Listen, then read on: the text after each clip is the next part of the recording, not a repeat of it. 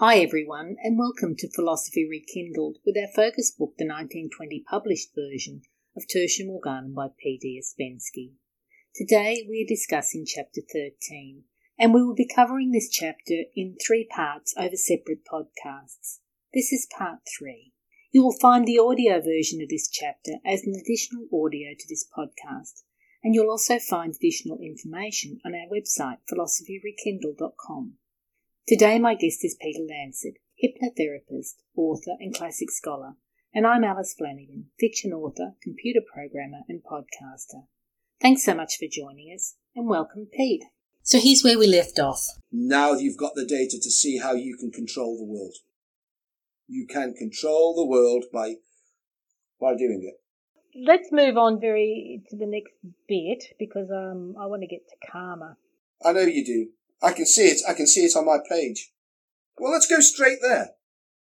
Okay, well, I just want to make one point to back you up with your scientists. It says, once the positivists realised that there's no more than just the material, they began to notice other things. Let me just read this. We observe such transitions of the invisible into the visible in the personal life of man, in the life of peoples, and in the history of humanity.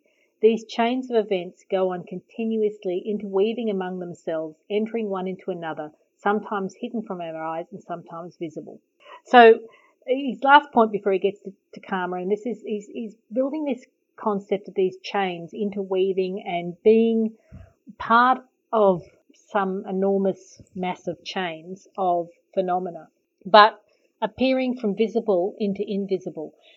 And this leads us on to this concept of karma, because it's saying that, if they're just continuous chains going from infinity into infinity, and they're all interweaving, that there is no concept of time. Everything is happening, everything is kind of bolted on to other things as opposed to things happening in time. And he goes on to explain how this explains karma. We think karma is something where you do something here and at some point later in time, the consequence comes back at you. No, we don't. That's what the masses think, and the masses have been fooled into thinking that about something that's not that at all. Karma is not that at all. And that's what I certainly don't think it. Yeah, go on. Yeah, which is where he's coming from. He's saying it's not linked to time. No, I mean, I really take umbrage about this idea of it comes back to bite you.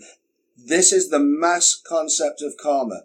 It is about cause and effect. Karma is about cause and effect. It's not about punishment. When I see this, again, the idiotic masses on social media, I don't take revenge, I just sit back and watch karma do her bitchy thing. Yeah. And that, by the way, that's a representative of what vast majority in the so-called developed world think karma is. And that's what they believe, and it's not. Karma is about cause and effect, but in essence. The point I was making is that we feel that the cause happened at a point in time here, and the effect comes later. But that's not. This is where Ouspensky is saying no. That's well, not the effect doesn't have to come back. The effect doesn't have to come back to the cause. For example, not at all. For example, I can kick somebody's wall down. There will be a chain of effects that happen about that might not come back to me if nobody ever finds out it's me that did it. Yeah. What I've caused will happen elsewhere in the continuum. Yeah. It might. The effects could be that the person who owned the wall had to build it and pay for it themselves and never find the culprit. Yeah, and then that could have knock-on effects, that they never feel safe in their own home anymore and things like that. All kinds of stuff. Karma literally is just talking about cause and effect, not revenge. Yeah. Yes, I can understand why people would like to think that something bad might happen. Now, something bad might happen to me because I now have a psychological profile where I'm a revengist. And so what happens is I got away with it this time, and the next time somebody irritates me, I take that another step further, and then it might end up that I do get beaten up by some big bloke that sees me doing something. Hitting down a wall. But that would be incidental. And I'll give you a great example, or 2 or 3, shall I, of that. Murderous dictators more often than not, don't get their comeuppance. They die in old age, still in power.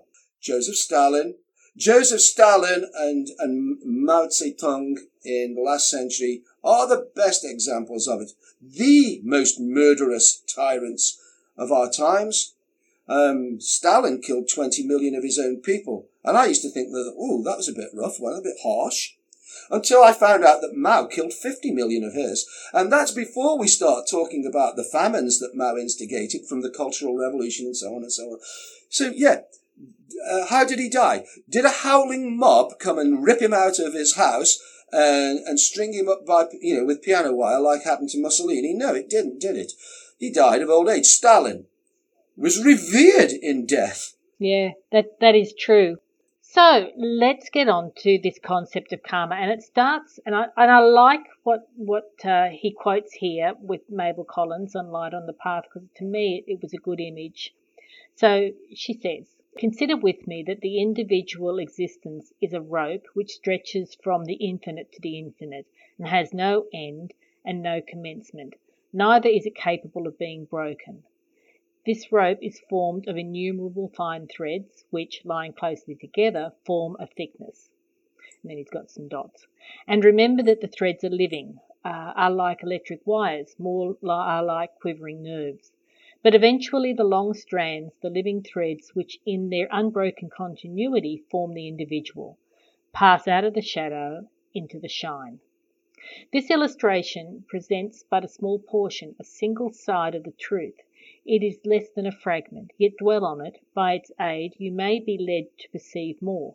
What is necessary first to understand is not that the future is formed by any separate acts of the present, but the whole of the future is an unbroken continuity with the present, as the present is with the past. In the plain, from one point of view, the illustration of the rope is correct." So I liked that, because what it said to me is this is that concept that things don't happen in time. They're just the past, present, future are all lying together and entwined with one another. They're not even necessarily lying one beside each other. They're entwined with one another, and you are your life is part of that entwinement of the rope. So when we get a bit further on, we're looking at the concept of karma. It's just where you are in relation to the threads in the rope as to what happens. And I think Ouspensky puts it really well immediately after that quote, and he says that the passages quoted shows that the idea of karma, developed in remote antiquity by Hindu philosophy, embodies the idea of the unbroken consecutiveness of phenomena. Let's think about that. The unbroken connectiveness of phenomena. Each phenomenon, no matter how insignificant, is a link of an infinite and unbroken chain extending from the past into the future, passing from one sphere into another, sometimes manifesting as physical phenomena, sometimes hiding in the phenomena of consciousness. Now that, ladies and gentlemen, is a great description of what karma is. And that's exactly what was understood when this was written down as he says, in antiquity, a very long time ago in India. This is what karma actually is. And if you understand a more modern phrase, the butterfly effect, that is what's being described in part as well. The idea that a butterfly fluttering its wings here moves the molecules of air underneath that wing, which has a knock-on effect, and blah, blah, blah. By a series of chain reactions, something phenomenal happens in another part of the world entirely. That everything is part of this unbroken chain of cause and effect. It's this modern phrase, and there is a movie of the same name, the butterfly effect as well. So that's truly what karma is. It's got nothing to do with it coming back to you. When the butterfly flutters its wings in the butterfly effect, this chain reaction that starts with the butterfly fluttering its wings, which moves the air beneath the wings, which moves other molecules of air until this happens, that, and the chain could even get bigger, it could get smaller, it could go into hiding, it could come out. The butterfly itself doesn't feel that coming back to bite it on the ass. The butterfly would be completely unaware of what it's caused. I think it's a bit like some fuddled old pensioner that still insists that it's fit to drive a car, goes on the road and then says, I've never had an accident in my life. But what they never do is look in their mirrors to see the chaos and disaster that's gone on behind, that they're leaving in their wake. Like that cartoon, Mr. Magoo. Would you remember that? Yeah. Exactly Magoo. Like Mr. Magoo. Yeah, I've never had it. But it's a bit, it's a bit like that. The karma happens, but it doesn't you don't necessarily see the results of what you cause. It doesn't, like I say, it doesn't come back to bite you necessarily. Yeah. And if it does, that's just the way that it goes. It's not intended to do that. It's not like flicking an elastic band, where it comes back. You pull the elastic band and it snaps back into place. I pull the elastic band and I stretch it and it comes back to bite me when I let go and it flicks onto my fingers and it hurts a little bit. It's not like that. So I think Ouspensky's done it really well there. I think so, and I think the next bit he talks about, next paragraph, is it further develops this idea in it. It really makes it clear. He says, if we regard karma from the standpoint of our theory of time and space of many dimensions, then the connection between the distant events will cease to be wonderful and incomprehensible. If events most distant from one another in relation to time touch one another in the fourth dimension, this means that they are proceeding simultaneously as cause and effect, and the walls dividing them are just an illusion which our weak intellect cannot conquer. Things are united not by time, but by an inner connection, an inner correlation, and time cannot separate those things which are inwardly near, following one from another. That's it. That's good, isn't it? I think that explains karma, that they may appear like separate events to us because of our dimensional time concepts of how we are in this world, but in reality, they're connected to each other in another dimension. They're happening almost like when you hit the ball with the cue stick. You're hitting it, it moves. Absolutely. It might look like something else from another point of view, but they're exactly one thing causing another. Yeah. I don't know if you got something more you want to talk about with that. Nope. He does say the hidden activity of events becomes comprehensible to us. We understand that the events must become hidden in order to preserve for us the illusion of time. Yeah. We can't function any other way. We need to function with. We have to have this linear idea of time. Yes. Doesn't mean it's real, but it's helpful. For the illusion of phenomena to give us an experience, we have to also have the illusion of time. Otherwise, everything would look as though it stood still, and we would see the past, present, and future all the same. Well, we wouldn't be able to, but we would have to be able to see the past, present, and future at the same time, which means that we wouldn't be having the experience that we are having. So we have to have all four of those. We have to have all the illusions together: the 3D illusion of phenomena, and the whether it's fourth dimensional or not. But we have to have the illusion of time also present. Linear time, that is. Yes. Otherwise, we wouldn't be. What would be the point of being here doing this? What about this? I do love this little para. We know this. Know that the events of today were the ideas and feelings of yesterday, and the events of tomorrow are lying in someone's irritation, in someone's hunger, in someone's suffering, and possibly still more in someone's imagination, in someone's fantasy, in someone's dreams. I love that. That's to me is power. To me. Yep. Yeah. That says we are in control of our experience. I know, and then he follows it up by saying, we know all this, yet nevertheless our positive science obstinately seeks to establish correlations between visible phenomena only, i.e. to regard each visible or physical phenomenon as the effect of some other physical phenomenon only, which is also visible. This tendency to regard everything upon one plane, the unwillingness to recognize anything outside of that plane, horribly narrows our view of life, prevents our grasping it in its entirety, and taken in conjunction with the materialistic attempts to account for the higher as a function of the lower, appears as the principal impediment to the development of our knowledge, the chief cause of the dissatisfaction with science, the complaints about the bankruptcy of science, and its actual bankruptcy in many of its relations. Even in 1920, well actually 12 when he wrote this, Ouspensky and other people in the world were seeing the religion, this new religion of science, as the fake that it is. He was able to write that in 1912.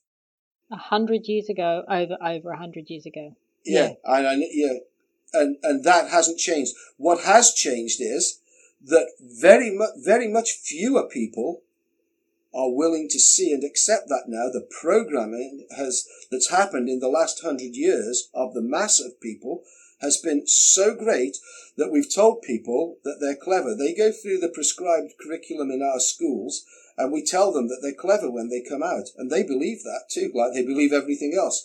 So they don't want to believe anything different. Well, here's another little something that's come to my mind.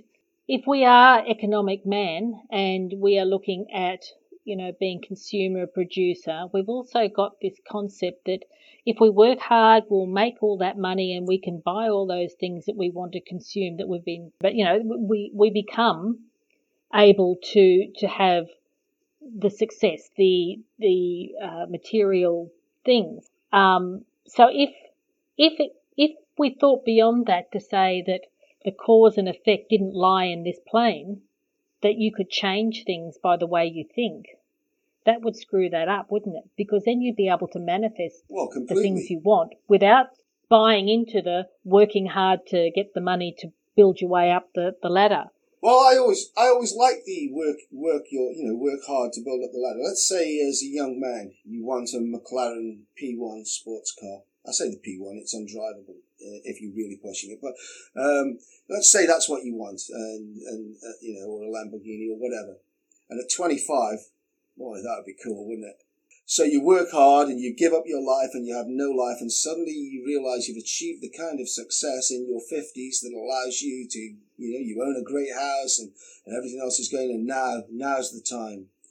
And there you are, some fat middle-aged bloke with his hair receding, sitting in that Lamborghini. Does the Lamborghini, do you think, feel the same to you now?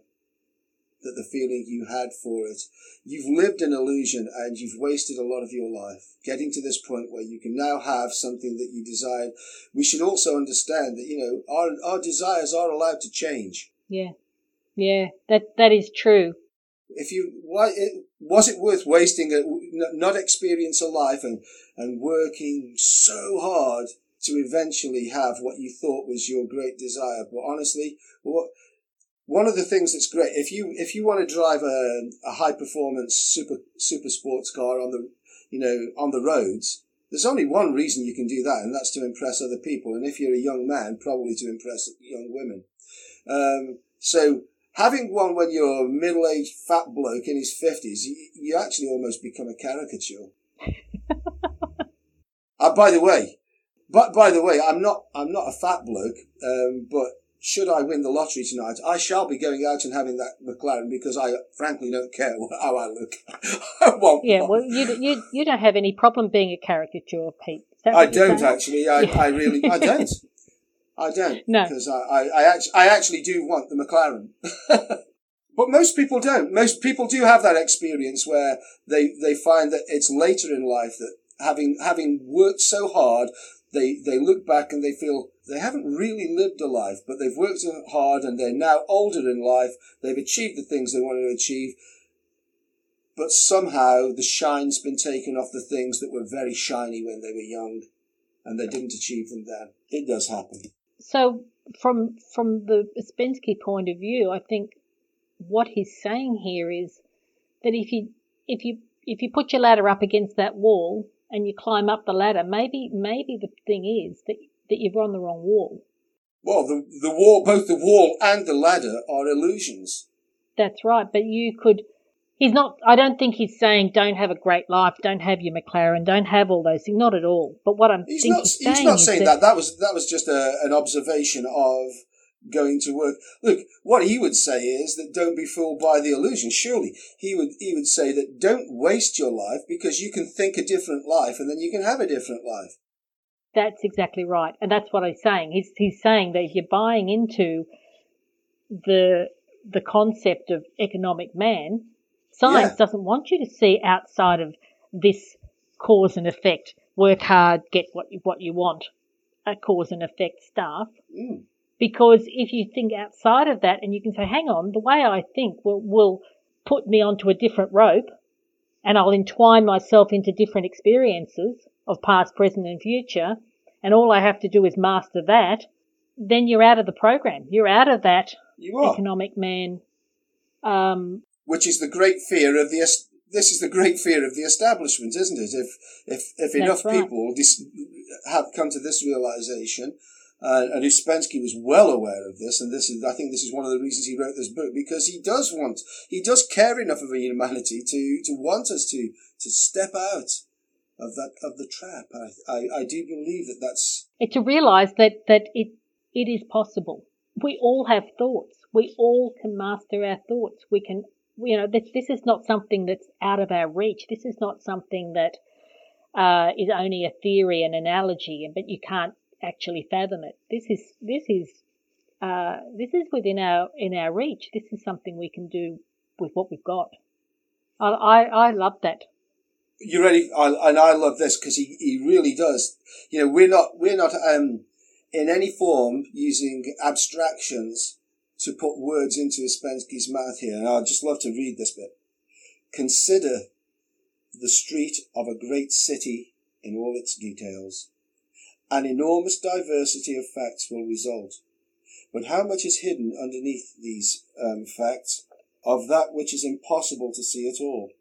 What desires, passions, thoughts, greed, covetousness, how much of suffering, both petty and great, how much of deceit, falsity, how much of lying, how many invisible threads, sympathies, antipathies, interests, bind this street with the entire world, with all the past and with all the future.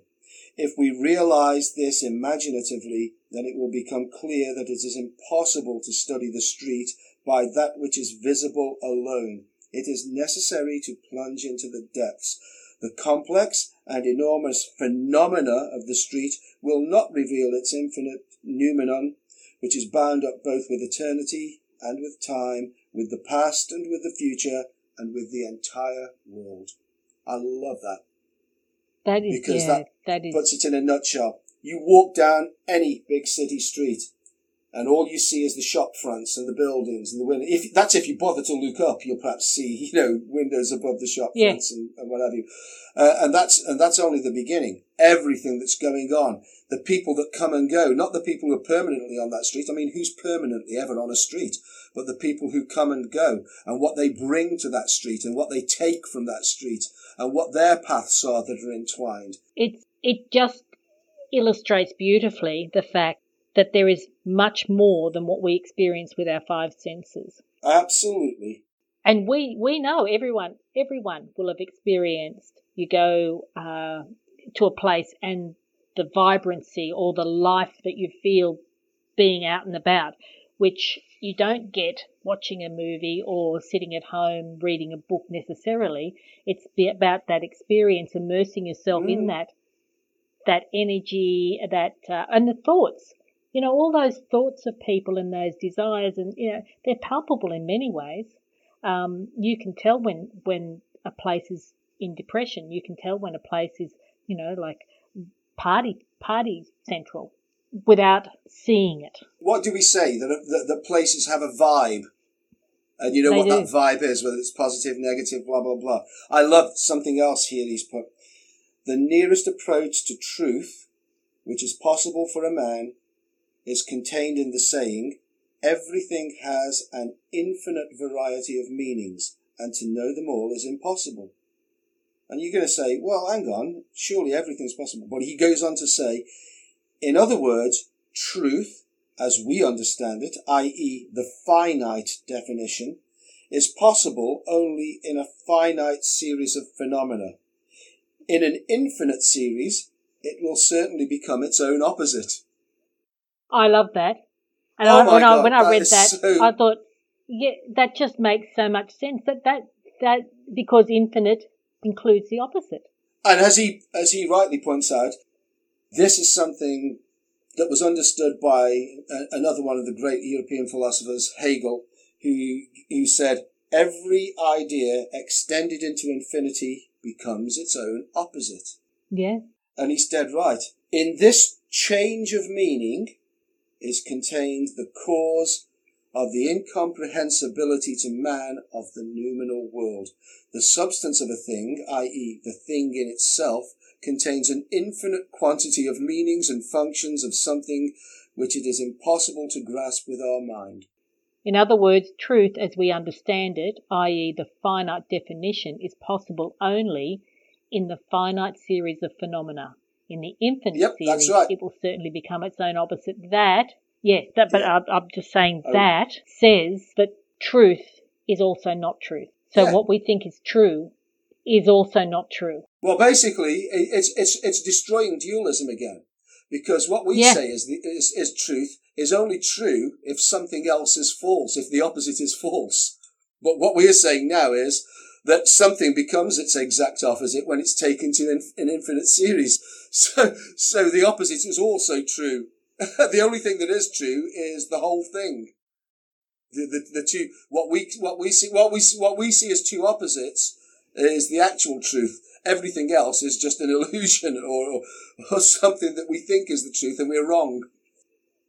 And it's relative to our knowledge and understanding at the time. And he does point that out. He says this means that all knowledge is relative.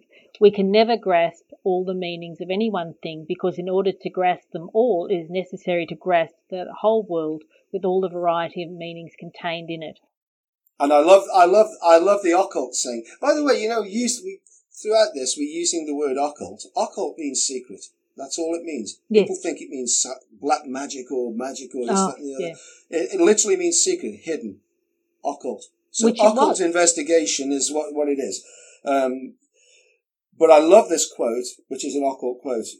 He says, the light on the path says, you will enter the light, but you will never touch the flame. Yeah. And that's what he uses to then say what you just read. This means that all knowledge is relative. Which is why true is only true based on your perspective of it. Your perspective at that moment of investigating it. You may find yourself in another position, looking at something from a different perspective, when what you perceived to be the truth previously now isn't. It's called changing your mind when faced with a different fact. Yeah, but it also explains why this revenge concept of karma is impossible to be true, because what the cause and effect, the way that you see that cause and effect, is based on your perception, your knowledge of what your understanding of it is. And so what someone might look at and say, ha, that was revenge. Another person might go, wasn't that a great opportunity? We never saw that until that happened, that there was potential in something else. Like you just don't, nothing is definitive. No, not at all. In no way. Yep. It's like that old joke that the guy's talking to his mate and he's, says, how have you been? He says, oh, I've had a bit of an accident. He said, oh, really? He says, yeah. He said, I fell out of a plane. And the guy goes, what? You fell out of a plane? That's bad. He said, no, that was good, because just where I fell out of the plane, there was this huge haystack right underneath me. He says, well, that's good. He says, well, no, that was bad because there was a pitchfork in the haystack. He says, oh, that's bad. He says, no, that was good. I missed the pitchfork. And he says, that's great. He says, no, that's bad. He says, I missed the haystack. For God's sake. But that's how it is. Different. You have to know the whole story before you can actually come to any form of idea about it. And even that might not be the truth, because then you might find another form of the story. But Ouspensky's saying that that is in itself is also impossible because there is an infinite number of stories. Yeah, I know. And that to me, that actually does away. Yeah, it does make sense. Of course it is. So what we're saying is, why would you try to investigate the infinite? And he is saying that phenomena is finite, noumena is infinite. And so the noumena is the hidden. Yeah, but you can only experience numinous. The numinous. What you can't do is know it. Yes, you can experience it through the phenomena.